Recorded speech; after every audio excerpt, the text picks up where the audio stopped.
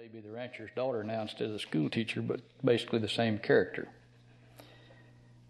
There have been too many Main Street shootouts that have been no more than a replay of the Virginian and Trampas.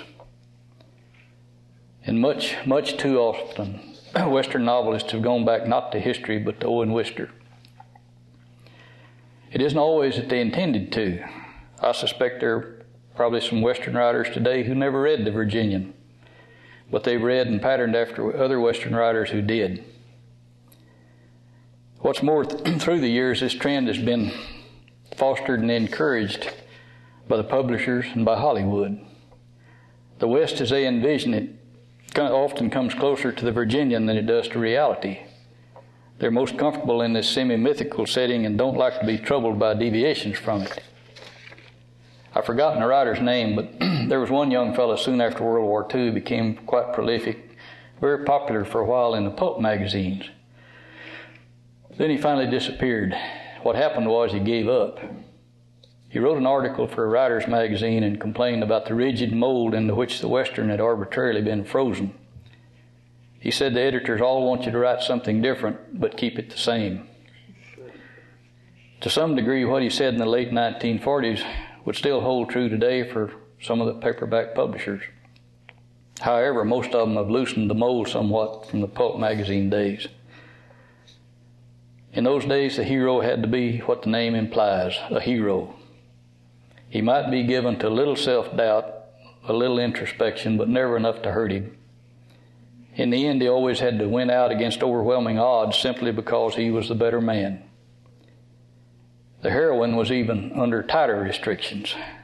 She was usually expected to be dependent upon the hero and never outdo him.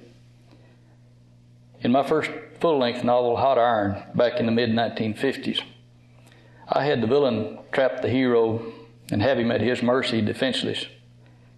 The heroine in my version picked up a pair of scissors and saved the hero by running the villain through. The editor changed that.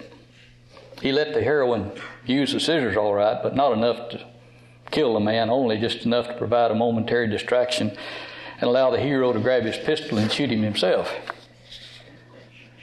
In general, in those days, an editor would rather have a heroine faint than fight.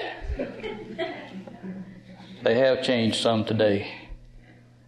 The late Stephen Payne was a Colorado cowboy who started writing for pulp magazines back in the 1920s.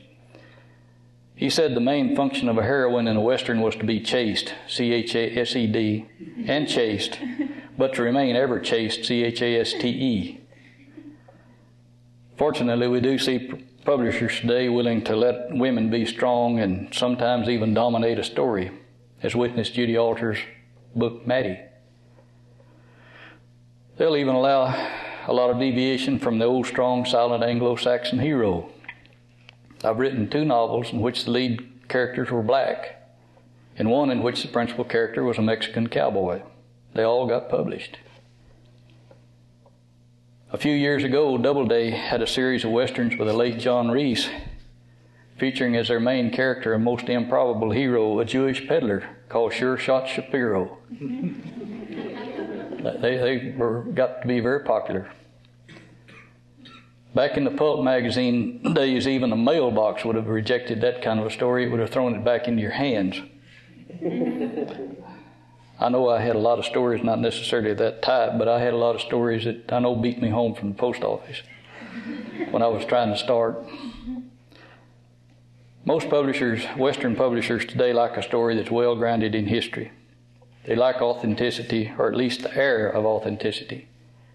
Many editors don't really know a lot about the West, and some writers manage to put quite a bit over on them by making it sound right. But in the long run, I think readers have a tendency to weed out the ones that play fast and loose with reality, more so than they used to.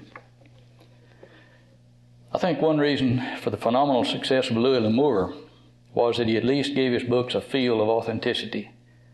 You might quarrel with him on details, you might quarrel with him on plot, but in the main, his books painted at least a consistent picture of the West as he saw it.